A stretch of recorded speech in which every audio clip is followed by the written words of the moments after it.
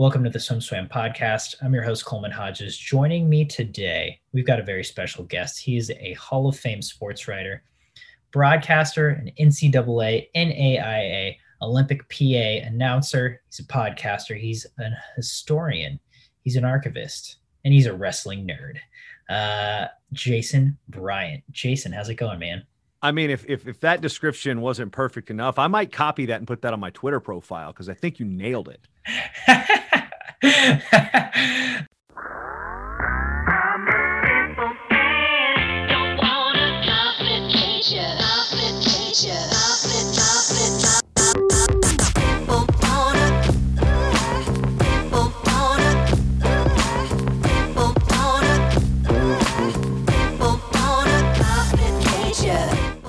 For those of you unaware, that is Jason Bryant's. No, it's not. Come on. I can't be that egotistical this early in the swimming community. That was all me. I did my research and I nailed it on Jason's bio. So Jason, we brought you in today. You know, you're an expert in the wrestling world, but also you're an expert in the teams getting cut department. And so we brought you in today as an expert on how college athletics is being affected by this COVID-19 pandemic, how they were being affected even before the pandemic started, because you've been doing this research for much longer than just the past 7 months. So give me an update. Let's start with today. From your perspective, the state of college athletics, how are things looking right now? I guess just overall.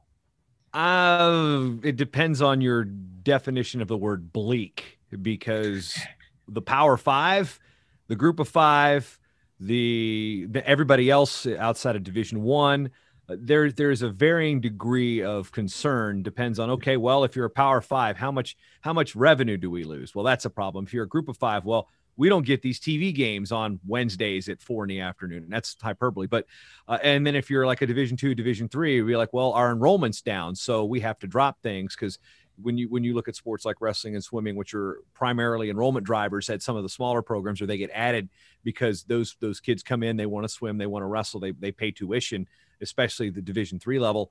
I think the model of college sports is a little jacked up.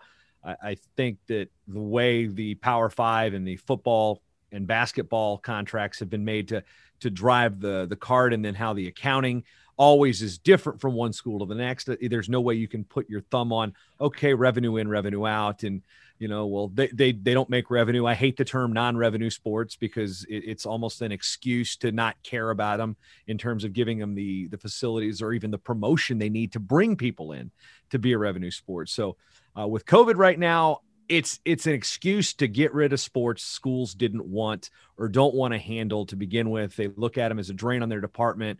Oh, great, we got to go over to swimming. Our swimming facility is not up to date. We don't have a diving well. We don't have this type of thing. Well, we don't need it because we can cut them now and blame our football revenue. So I think this has opened up that Pandora's box, that slippery slope of, well, what would happen if? And right now, it's if you're not a football or basketball player at a Division I institution, I'd really be scared, to be honest with you, because we've already seen Central Michigan drop below the men's required number for a 2-year waiver. There's some legislation that was talked about with the NIL that kind of snuck in the minimum requirements no longer being a situation. So I think those are some of the things that are really, really going to be problematic for those of us who aren't 6'2", 250 pounds and can dunk a basketball or can run a 4.4 40, but are pretty athletic overall. So I think it's the caste system of college sports, which I've always called it, that it's those of us fighting over the scraps have to be worried, because we're not given the full ride. We're not given the extra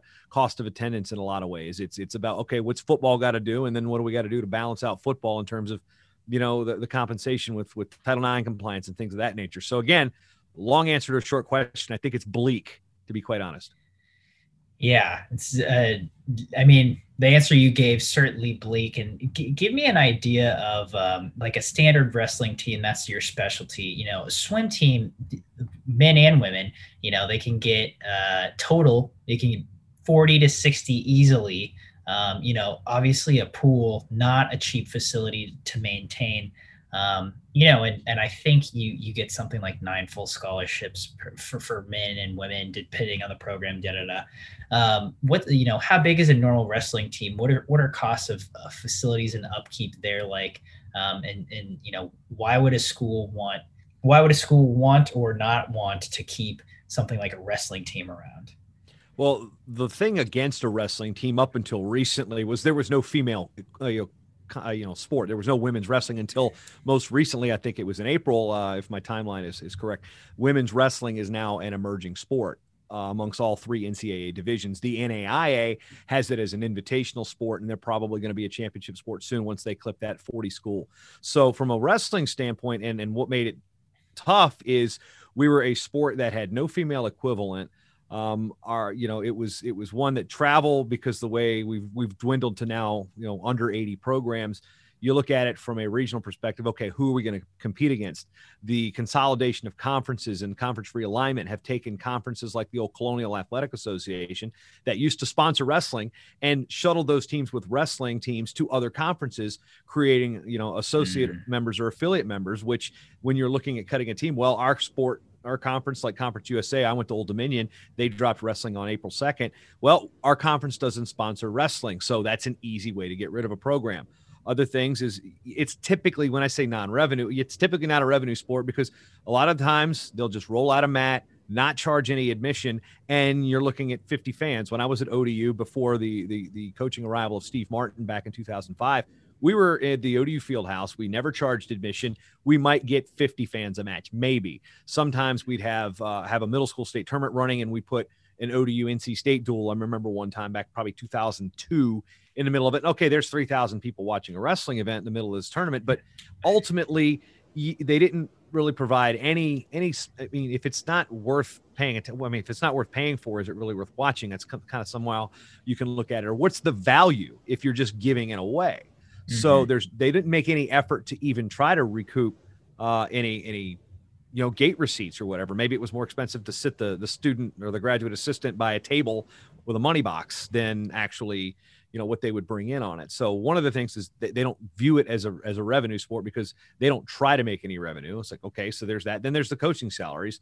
Well, what are you getting? What you're getting, you get a head coach, usually an assistant coach, sometimes a third assistant, a grad assistant. You can have 4. The grad assistant can also be a volunteer assistant. That there's ways to pay the volunteer assistant. They're not just doing it for free. Yep. So right now the problem is, okay. And then there's also the I don't know, there's an image issue sometimes with, okay, yeah, it's a combat sport. It involves close contact. It involves sweat. It involves a singlet, which is not the most visually appealing to somebody who's unfamiliar with the sport. Now, I know swimming also deals with that with some of the swimwear on the men's side, but we look at what does all that bring to the university? Okay, well, what do? Do you get an All-American? Great. What, there's notoriety, or is there financial windfall? No, there's not. There's the notoriety. You're on ESPN if you place, but looking at men's basketball is the only tournament that there's a payout to schools. So if you finish 3rd in the country, you get a trophy. That's great. Director's Cup points is a benefit to keeping it. But again, the skin-to-skin contact, skin diseases, things of that nature. When you hear the word herpes, you think of the worst. Well, there's the other kind that it's a communicable skin disease. There's ringworm and things of that nature that kind of make wrestling viewed in some circles as kind of a sport you'd rather not deal with. Other situations are as wrestling coaches have a stereotype of being hard-headed, abrasive, and uncaring about the other stuff. Whereas now we've seen the coaches that we've got that are bringing their programs from the bottom of the top. They're CEOs. They're on top of their social media. They're taking care of that other stuff that the old crew didn't really care for. And then when it came time, back when Title IX was instituted in 72, really enforced in 79, that early 80s run when we saw a drop of a ton of men's programs because schools didn't want to add women's programs to meet that balance of Title IX compliance. Well, we've got no female equivalent. Let's just boot them. So there are tons of benefits to wrestling about what it teaches. A lot of these kids are first generation college students. That's something university presidents love, uses buzzwords about how many people they're bringing to campus that are first generation low income college students. I know Stanford has beat that drum with the sports that they've been cutting, but ultimately there's no reason not to have a wrestling program, but those are some of the reasons that wrestling doesn't always get looked at in the most positive light because, male athletes, let's admit it. There's a meathead quotient there. In wrestling, we have a pretty good meathead quotient there too. But I don't think that's any different from any sport. We're just a little bit more concentrated. So back to the topic of teams being cut. You've been looking into this for long before the COVID-19 pandemic started. How would you say that this last 6 months? You said it's more of an excuse, but have we really seen more teams get cut than before in these last 6 months? Well, it's with looking at just the overall data from the NCAA participation statistics, which they post annually. The number of teams typically goes up each year. Now, if I can pull that up, if I got a participation thing, but while I pull that up, the participation number of teams typically goes up each year. Now, I've already tracked as of right now. This is all divisions, not just the NCAA, but we're down 376 teams as of right now. William and Mary just reinstated 3, or announced they were reinstating 3. So that was from 379. We've had 11 teams reinstated, but ultimately the participation data. So if we look at general membership by year, we've got, in 82, when they started tracking the data, we had 752 schools. Now we're up to 1,300. So when teams are adding sports, well, we expect to see, there's a number, but this is the first time I will see that the numbers will go down, because I'm pretty sure there haven't been 400 teams added since then. I know I track the wrestling ads. I haven't tracked every other ad, but I think this is going to be the first year in some time that we've got a total number of NCAA sports teams lower than it was the year before. So without the exact number in front of me right now, I know that we'll look at the number of total members we've got, total number of teams. Where are we at? All right. So we were at 2,983 teams. So we're going to drop that. The year before we had 2,978. The year before that, we gained 30. Year before that, we gained 7. Year before that, we gained 16. So there's been a growth rate of total teams. And some of that goes with new members coming in, but also we're getting a lot of Division III ads, because we're Division II ads, or schools that have reclassified from the NAIA. They're like, okay, we need students. We're going to add swimming. We're going to add football. We're going to add wrestling. We're going to add women's wrestling. We're going to add swimming and diving, track and field, number of sports that bring it in. So normally the rise is coming from the smaller programs, not the Division I level. This year, I mean, it's not abnormal to see Division I schools, a number of teams drop from one year to the next, but not quite like I've seen here. And I mean, that kind of leads me into my next question, which what are the differences that you've noticed? Why would a D1 team cut a program or add a program versus why a D2 or D3 team are going to add or cut a program? Enrollment. Because when we look at University of Texas, we look at Florida State, we look at Alabama, we look at schools in the ACC that don't have wrestling. Those are the schools, like the wrestling fans say, we need a team in Texas. If Texas had a team, they'd be nationally competitive. With that, well, yeah, Texas doesn't need the enrollment.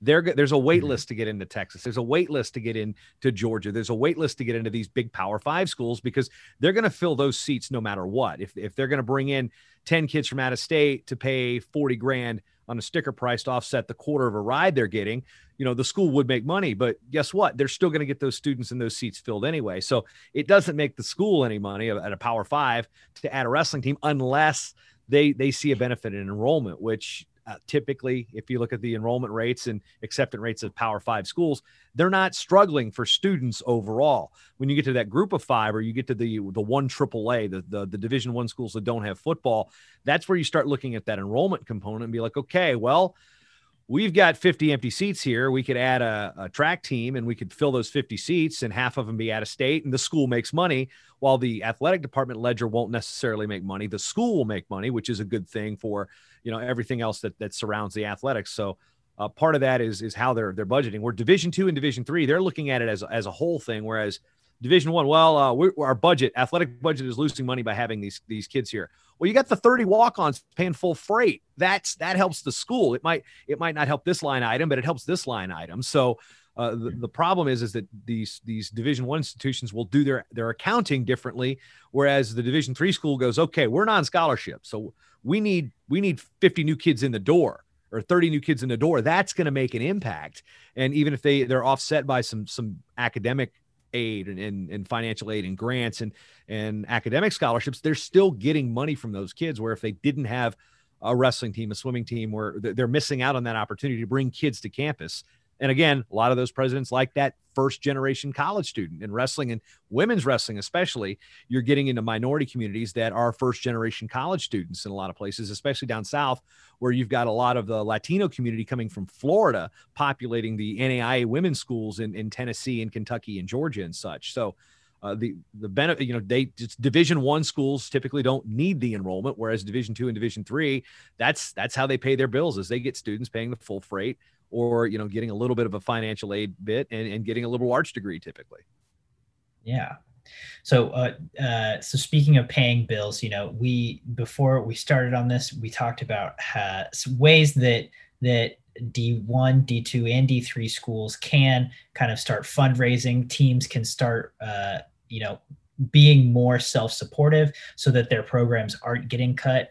I know we've seen it a couple instances of this where you have swim teams that are endowed, obviously, through various forums.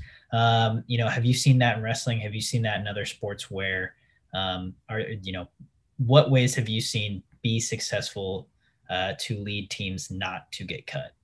Well, we talk about endowing your program, and usually that's the figure that gets thrown out. When a school gets cut, the AD will turn around and say, give us $25 million. What doesn't cost $25 million to run the program? No, they're going, you want to bring it back? Well, we will fully fund it if you pay this much, so we can now have that much for all the operating expenses. They basically go from, you were barely funding it to begin with. So now you cut it to save, six figures, low six figures or mid six figures. And then you say, okay, well, now to bring it back, you need to fund it to the point that we were never going to fund it to begin with. So the endowment is tricky. What I've seen some schools do is they've endowed the coaching position. So the head coach's salary is taken care of, which and most Division I coaches are creeping towards $100K a year. There are still some Division I schools that are in that 60 to 70 range, depending on the type of school it is, the cost of living, the perks, et cetera. But you're not getting any seven-figure coaches, for example. There's no $1 million a year wrestling coaches. There's some that are making that as total contracts. But ultimately, when you endow the coaching position, well, that's they say a safe figure. That's $150,000 a year. They don't have to pay out. So that is one way to do it. The ultimate way would be to endow the whole thing. Where in wrestling, you talked about how swimming is broken up scholarship-wise. Wrestling is 9.9, which is at the Division I level. How many starting spots are there on a wrestling program? Do you know? I don't. 10. You cannot even fully fund your starting lineup. That's like having a basketball team with 5 starters and you can only give 4 of them full scholarships. Or okay. The power forward only gets like 9/10 of a scholarship, for example. And in wrestling, it's not like basketball or football or, swimming. You guys have different events. The same swimmer can swim 4 strokes mainly? Four strokes. So yeah. I don't want to sound like a complete swimming idiot, but I am a complete swimming idiot. Save my friends in college. But you can take a free safety and make them a cornerback. Somebody that can swim the free can do the fly. Wrestling, you can't make a 141 pounder or 125 pounder. So you're got a weight class sport. It's an equivalency sport, and you can't even fully fund your team. So to the endowment, you need to fund 9.9 scholarships at the Division I level. I believe Division II is 9. And then you look at you endow the coaching salary. That's the biggest chunk, because scholarships are again, that's not a real cost at schools that need to fill seats. You're not sitting there, that school, you're not, that seat does not cost you that actual money. That's not a hard cost. That's this is how much it's going to cost for the scholarship for them to go to school here if they were paying tuition. So you owe us this much. They look at it that way. And it's again, funky bookkeeping and fuzzy math. I think if anybody wanted a crash course in how not to run a business, look at any college athletic department, because it's just like, wait, that doesn't make sense. Like, common sense gets thrown out the window. But again, endowment is the best way to ensure you exist. And another thing is putting in stipulations to that. You cannot take this. This cannot go from the general fund or to the general fund if you cut our team. The story with Notre Dame cutting it back in the early 90s, late 80s, early 90s was the program was endowed, and the guy who endowed it passed away. And legend has it that Notre Dame talked the widow out of that endowment to go to the general fund, which meant wrestling was no longer covered and they could just hack wrestling. And well, guess what? Notre Dame, you're not going to win a fight between football and wrestling at a school like Notre Dame. Just like you're seeing it in the Power Fives. Well, wrestling doesn't bring in revenue. Well, Notre Dame, you took the money from wrestling to, I don't know, for whatever, repaint touchdown Jesus for all I know. So it's tough, but you've got to make sure that those programs, your swim programs, all right, endow it. Although what sucks though is like William and Mary. How many scholarships do William and Mary have? How do you endow something that doesn't cost anything? All those kids are paying tuition at William and Mary, and that makes the school money. So that's why I say endow the head coaching position would probably be the greatest way to start. Yeah. So, we see a case like William and Mary where it's like from the outside looking in, this cut just made no sense at all.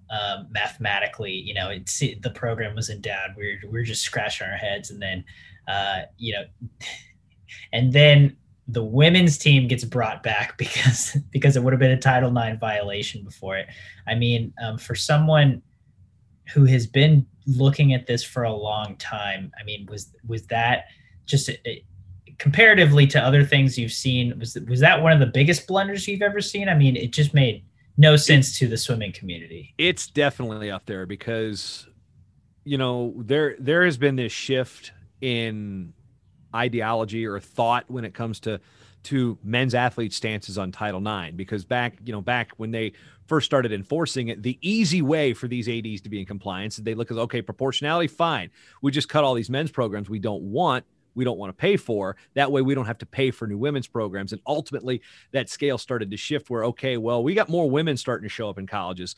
We're not, okay, yeah, you can play basketball. Okay, that's it. No, now soccer, lacrosse. I mean, there are more women's teams than there are men's teams, but because we've got large roster sports like football, the numbers they look like what they are. So now we're seeing that the football myth is being exposed more and more about, it makes all the revenue, but you're spending all of that back on football. It's not real revenue if you're turning around and spending it again.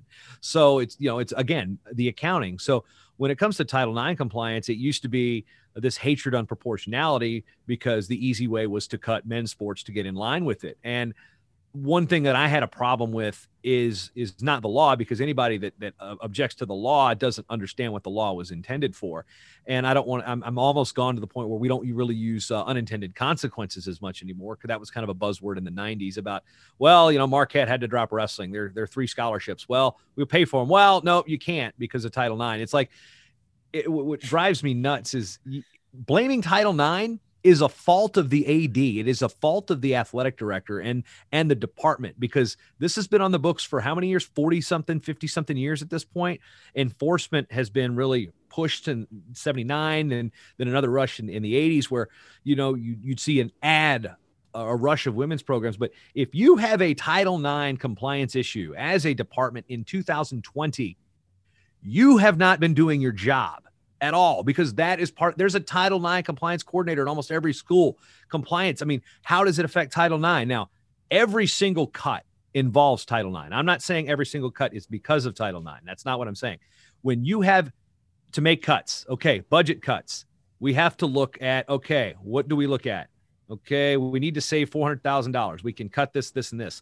Okay, are any of those sports women's sports if your enrollment is mostly women here?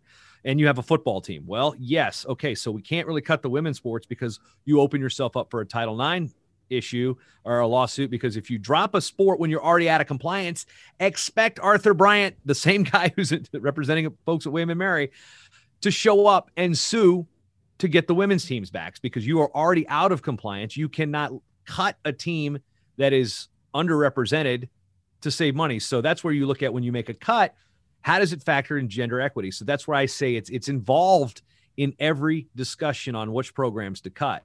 So if you're, again, like William and Mary, if you're already out of compliance and you cut women's teams, expect to be sued. And that is a stupid thing, because anybody who would have researched Arthur Bryant, who is, again, representing the 3 women's teams of William and Mary, that's what he's been doing. And it's been proven. He did it at Northern Iowa. They cut men's and women's tennis. Guess what? Women's tennis is still there. I believe it was also men's and women's swimming. And I know they sued to keep the women's teams there. I'm not quite sure about Northern Iowa swimming situation, but I definitely know that the men's tennis team was gone and the women's tennis team stayed, even after they tried to cut them both.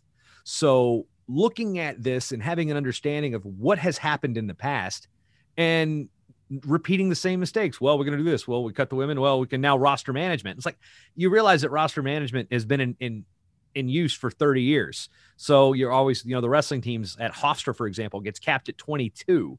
Northwestern, I think, is at 21. Whereas, then Old Dominion, the women's soccer team, carried about 5 or 6 extra girls on the team, extra women on the team that didn't travel for road games. And they were it works both ways. You pad the roster one way, you drop the roster the other. So when an athletic director in a school like William and Mary, they're going to cut 7. Okay, you're financially in trouble. Look at your numbers before you cut. And that was a gaffe. And now they look bad. Their AD has resigned. But the question is who fights for the men again? And that's kind of one of the things where we struggle with Title IX is when women's teams were saved, we were left out in the cold. And I say we as a collective, because it's not like I'm saying the women didn't deserve to come back either. No, what happens is we got cut because you were putting money elsewhere and not getting a return on your investment.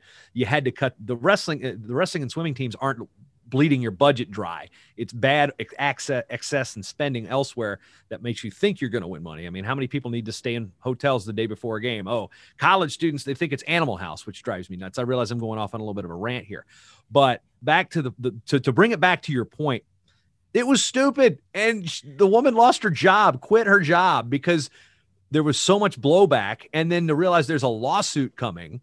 And guess what? Lawyers aren't cheap. I mean, guys like Arthur Bryant make their living off of this type of stupidity. And you just made his year. So it's like, and William and Mary, I grew up 20 minutes from there. So I've always had a soft spot in my heart for the Tribe, even though they were a rival college. So, and it's a great time. Williamsburg's a great place. It's a great education. And just, I think the biggest screw up was just ripping off Stanford's press release more than anything else. That was probably the one with the honor code at a school like William and Mary. But to rein my rant in before I lose anybody is Title IX impacts every decision because you have to look at the numbers before you make a cut. Now we know that the excesses that some of these sports are getting are bleeding these departments dry. And it's the funny accounting that says, okay, well, guess what? We can't afford swimming. What do you mean you can't afford swimming? How much are you paying that football coach? Well, they bring in all the revenue. Do they really, or are you just making it, playing that shell game with, okay, yeah, you're carrying 30 walk-ons when you're getting 85 scholarships at the Division I level, 63 at 1AA. So, or FCS as the alphabet soup tells us. So I think people are over the myth. They realize that, okay, well, if they're spending all this money on football, they're really not making all that money on football if they're just throwing it away to start with to give the recruits on their recruiting trips a bigger meal that costs thousands of dollars for a recruiting trip. So there's reckless spending and wastefulness at the Division I level. And if they curtailed it and, do we need 85 Division I football scholarships? I don't think so. If FCS is fine with 63, why isn't FBS fine with 63? Guess what? That's what ultimately I believe cost ODU its wrestling team is you had to add 22 more scholarships. Well, they added the women's volleyball team. They were still out of compliance. Well, we got to hack wrestling because we jumped too fast to the big boy football and went 1-11 last year. So yeah, that paid off really well for my alma mater. So that's kind of I think that's a good way to wrap up our conversation is you're talking about, there's all this senseless spending. There's easy ways from the outside looking in that you could cut money here, give money here, not have to just hack these sports teams and senselessly, end these athletes' careers or at least at certain universities. Is there anything from your experience, the common dude like you or I who isn't involved, I'm not an AD, I'm not involved in collegiate spending, but what would you recommend someone can do to initiate change in this so that maybe we can see spending, you know, a little more equality in this spending. The hardest part, well, you're not going to get D1 football teams to stop spending money because they have to keep up with it. And what drives me nuts is when we see these cuts, like Fresno State drops 3 sports. Women's lacrosse was barely 10 years old. They just brought wrestling back 3 years ago. And then they hacked tennis. And if I'm looking at my numbers real quick, I'm counting just 4-year schools here. Tennis has lost 60 something, 68 teams. 59 of them are at 4-year colleges and universities at Division I, Division II, Division III of the NAIA. So, looking at just the 4-year universities, with swimming and diving's lost 18. Tennis has been wrecked. Soccer's lost 23. A lot of those are from school. There's some schools closing that have also impacted this. I mean, cross country's lost 26. Well, you get your indoor track has lost teams. They haven't actually lost athletes because they keep their outdoor, they lose their indoor. But to raise the money and look at the spending, you have to realize these sports don't cost anything when these kids come in and they're barely, you're not fully funding them. What do you pay your cross country coach? $50K a year, maybe $60K. That's a sport that has no spectator base because you literally run outside. So what I think to get it to stop spending, I don't know because the NCAA is the collection of the university presidents. It's not the actual, the people that work in Indianapolis. They work for the university presidents who make the decisions and, dictate the rules and such. We've seen that with the amateurism and the NIL and all that stuff. We've seen, that really goes nowhere fast. I think the best way is to just look at, fund it. I mean, try to find a way to set up a way to endow at least the head coaching position.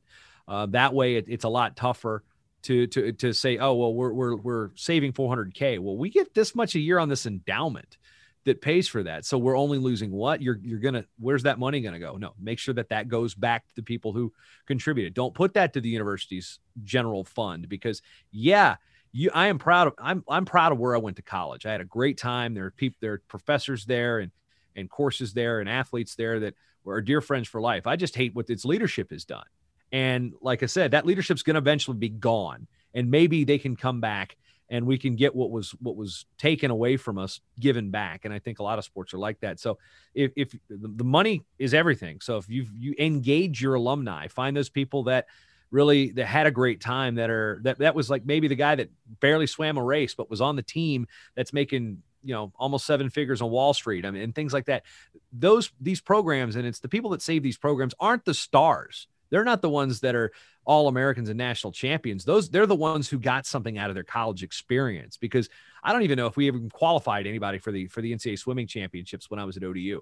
But how many of those people are swimming coaches in the area in Hampton Roads? Same with William and Mary. I mean, you go to Williamsburg Swimming Club or what I believe that's the name of it up there. They're all tribe alumni. And you look at that. And then down in Norfolk, they're mostly Old Dominion alumni that are there. And those are the ones that are teaching our kids to fall in love with track, to fall in love with swimming, to fall in love with wrestling.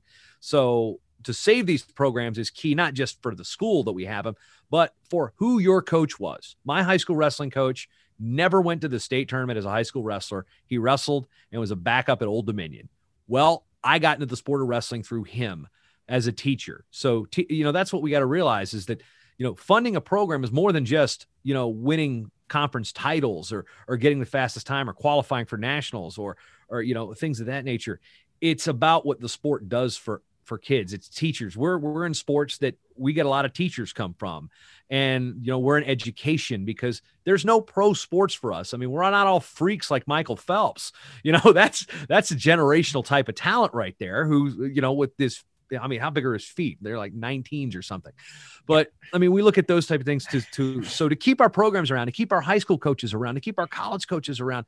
We've got to at least find a way to organize. Right now, they're looking to cut anything for any time. So if the best time to have that meeting was yesterday, the second best time is to have it is today. So if you want to keep your sport around, you have to pay for it. Because you know what? We're all handout sports now because we're not we're not basketball and football. We got to look at it. If we're not one of those two, we have to find a way to pay for ourselves. And as fair as or unfair as that may seem, if we look at it, well, you're paying, the women's sports don't have to raise money to do this, but the men's sports do. Get over it. It's a fact of life. You're going to have to raise the money for the sports you want to keep. And then you have to make sure that they're going to be willing to keep those sports. And if they don't, take your money back. So That's what's another mini rant about funding. I can tell you're passionate, and it's hard. It's hard. Like you said, you grow up in a sport and you have mentors and you have teachers who inspire you to go out and chase your dreams, and eventually you become one yourself. And then to see these institutions just hacking left and right these programs that we grew up through, just to fund football, right? Essentially that's what it is, to fund football and to bring money into the institution. It's like, It's that it myth that seems like we'd football have better funds those morals. other sports, and that might be the case at a few places, but 100 and something Division 1A or FBS teams, less than the Power Fives might make money. That's like just such a low percentage of all of Division 1 football. So just sit there, well, football pays for the other sports. No, it doesn't. It doesn't. Maybe at Georgia or Alabama, maybe, but it really doesn't, because when you look how much, if you didn't spend anything on the extras, the excess, how much money maybe that could pay for it. It's the excess that they're spending that could be put back to the athletic fund. That could be, you add another sport. Maybe if you're in the Power Five, you add a couple non-scholarship sports. Guess what that does? That brings some that enrollment in there. But again, back to the point is, like, they don't need the enrollment, so they don't care. I mean, Texas, I believe we had meetings with them and said, yeah, here, we'll pay for your team. And they're like, no, thanks. Because there's also that term selective excellence. The minimum is 16. That's the line now.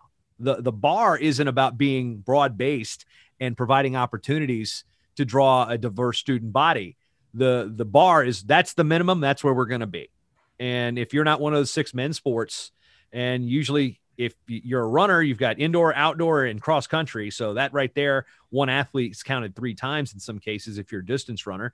So then you got football, basketball, baseball, where you try to get to be that 6th sport. You're putting wrestling against baseball or soccer. I mean, those are the 3 sports ODU was looking to cut: baseball, soccer, or wrestling.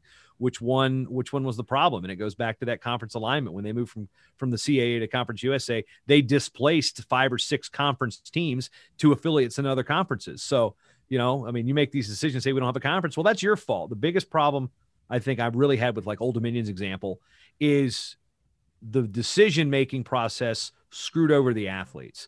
And it was not the fault of the kids. It's like, okay, we made mistakes. We lost money here. The Cox bill came through that limited student fees. And now we want to go big boy football. And we went 1-11 and we built a new stadium. Okay. Wrestling, that's your fault. You're done. It's like it's through no fault of their own. And that's the biggest thing with the swimmers and the wrestlers and the soccer players and the gymnasts.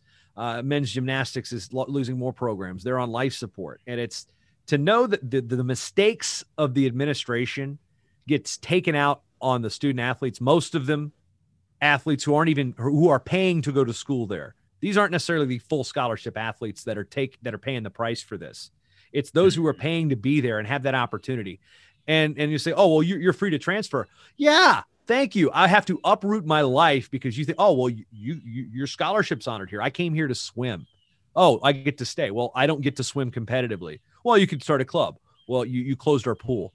There's so many different things that the people that don't get it will retort with that are just not dealing with what the non-revenue sport, the Olympic sport athlete deals with. We're paying to go to school there. And I say this, I was not an athlete, but I lived with athletes in sailing and wrestling during my time at ODU. So I've seen it. And I've seen, the full scholarship athlete. Wow, that guy's got that kind of car. Wow, they're a basketball player. Well, we're out of toilet paper. We're going to go in the locker room and get the paper towels. It's like, there's a clear divide on the haves and have-nots at every school. It's a caste system. And we got to realize that those decisions to fund the full scholarship athlete who may never play a snap is being pitted against the hardworking swimmer who's trying to just get a time to qualify for nationals, who might have gotten books to go to school there because that was their best. They wanted to compete in Division 1. So, there's so many different moving parts to why do we suffer? And I don't want to pull this victim mentality here, is because, we can pay for our teams. We got to do it now. But to sit there and make those decisions, and the athletes you're impacting are ones that don't have anything to do with those decisions. They're the ones you're cutting them. You're getting rid of their opportunity to go to college. And, it really bothers me because there's opportunities for these kids that they who knows, wrestling might've saved them. Swimming might've saved them. Lacrosse might've saved them. and you take away that opportunity, and you really leave a bad taste in their mouth about the sport. And guess what? My donations to said alma mater are done until there's a leadership change. It's hard because I don't want to see the athletes suffer.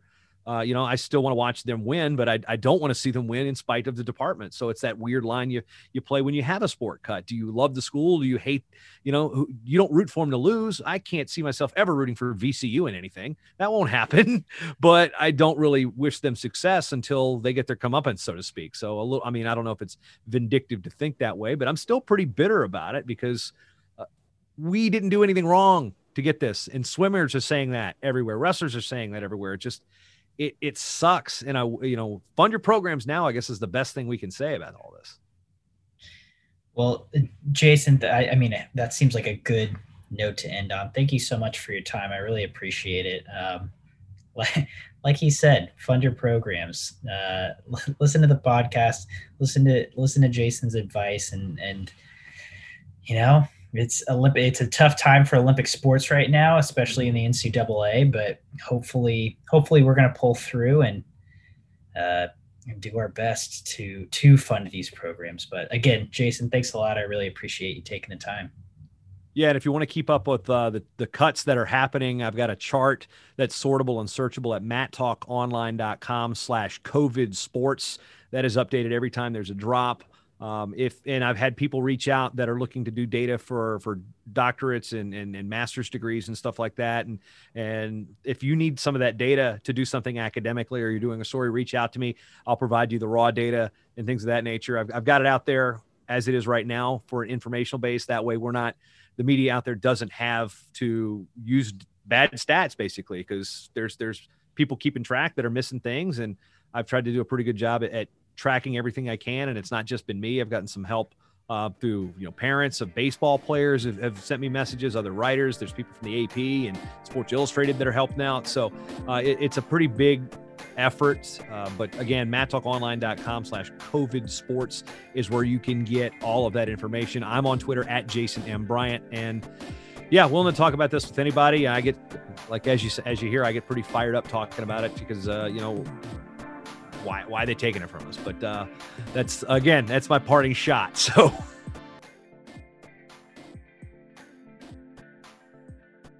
you've been listening to the Swim Swam podcast. Stay tuned for new episodes every week. You can take Swim Swam podcast on the go by subscribing on your favorite podcast platform.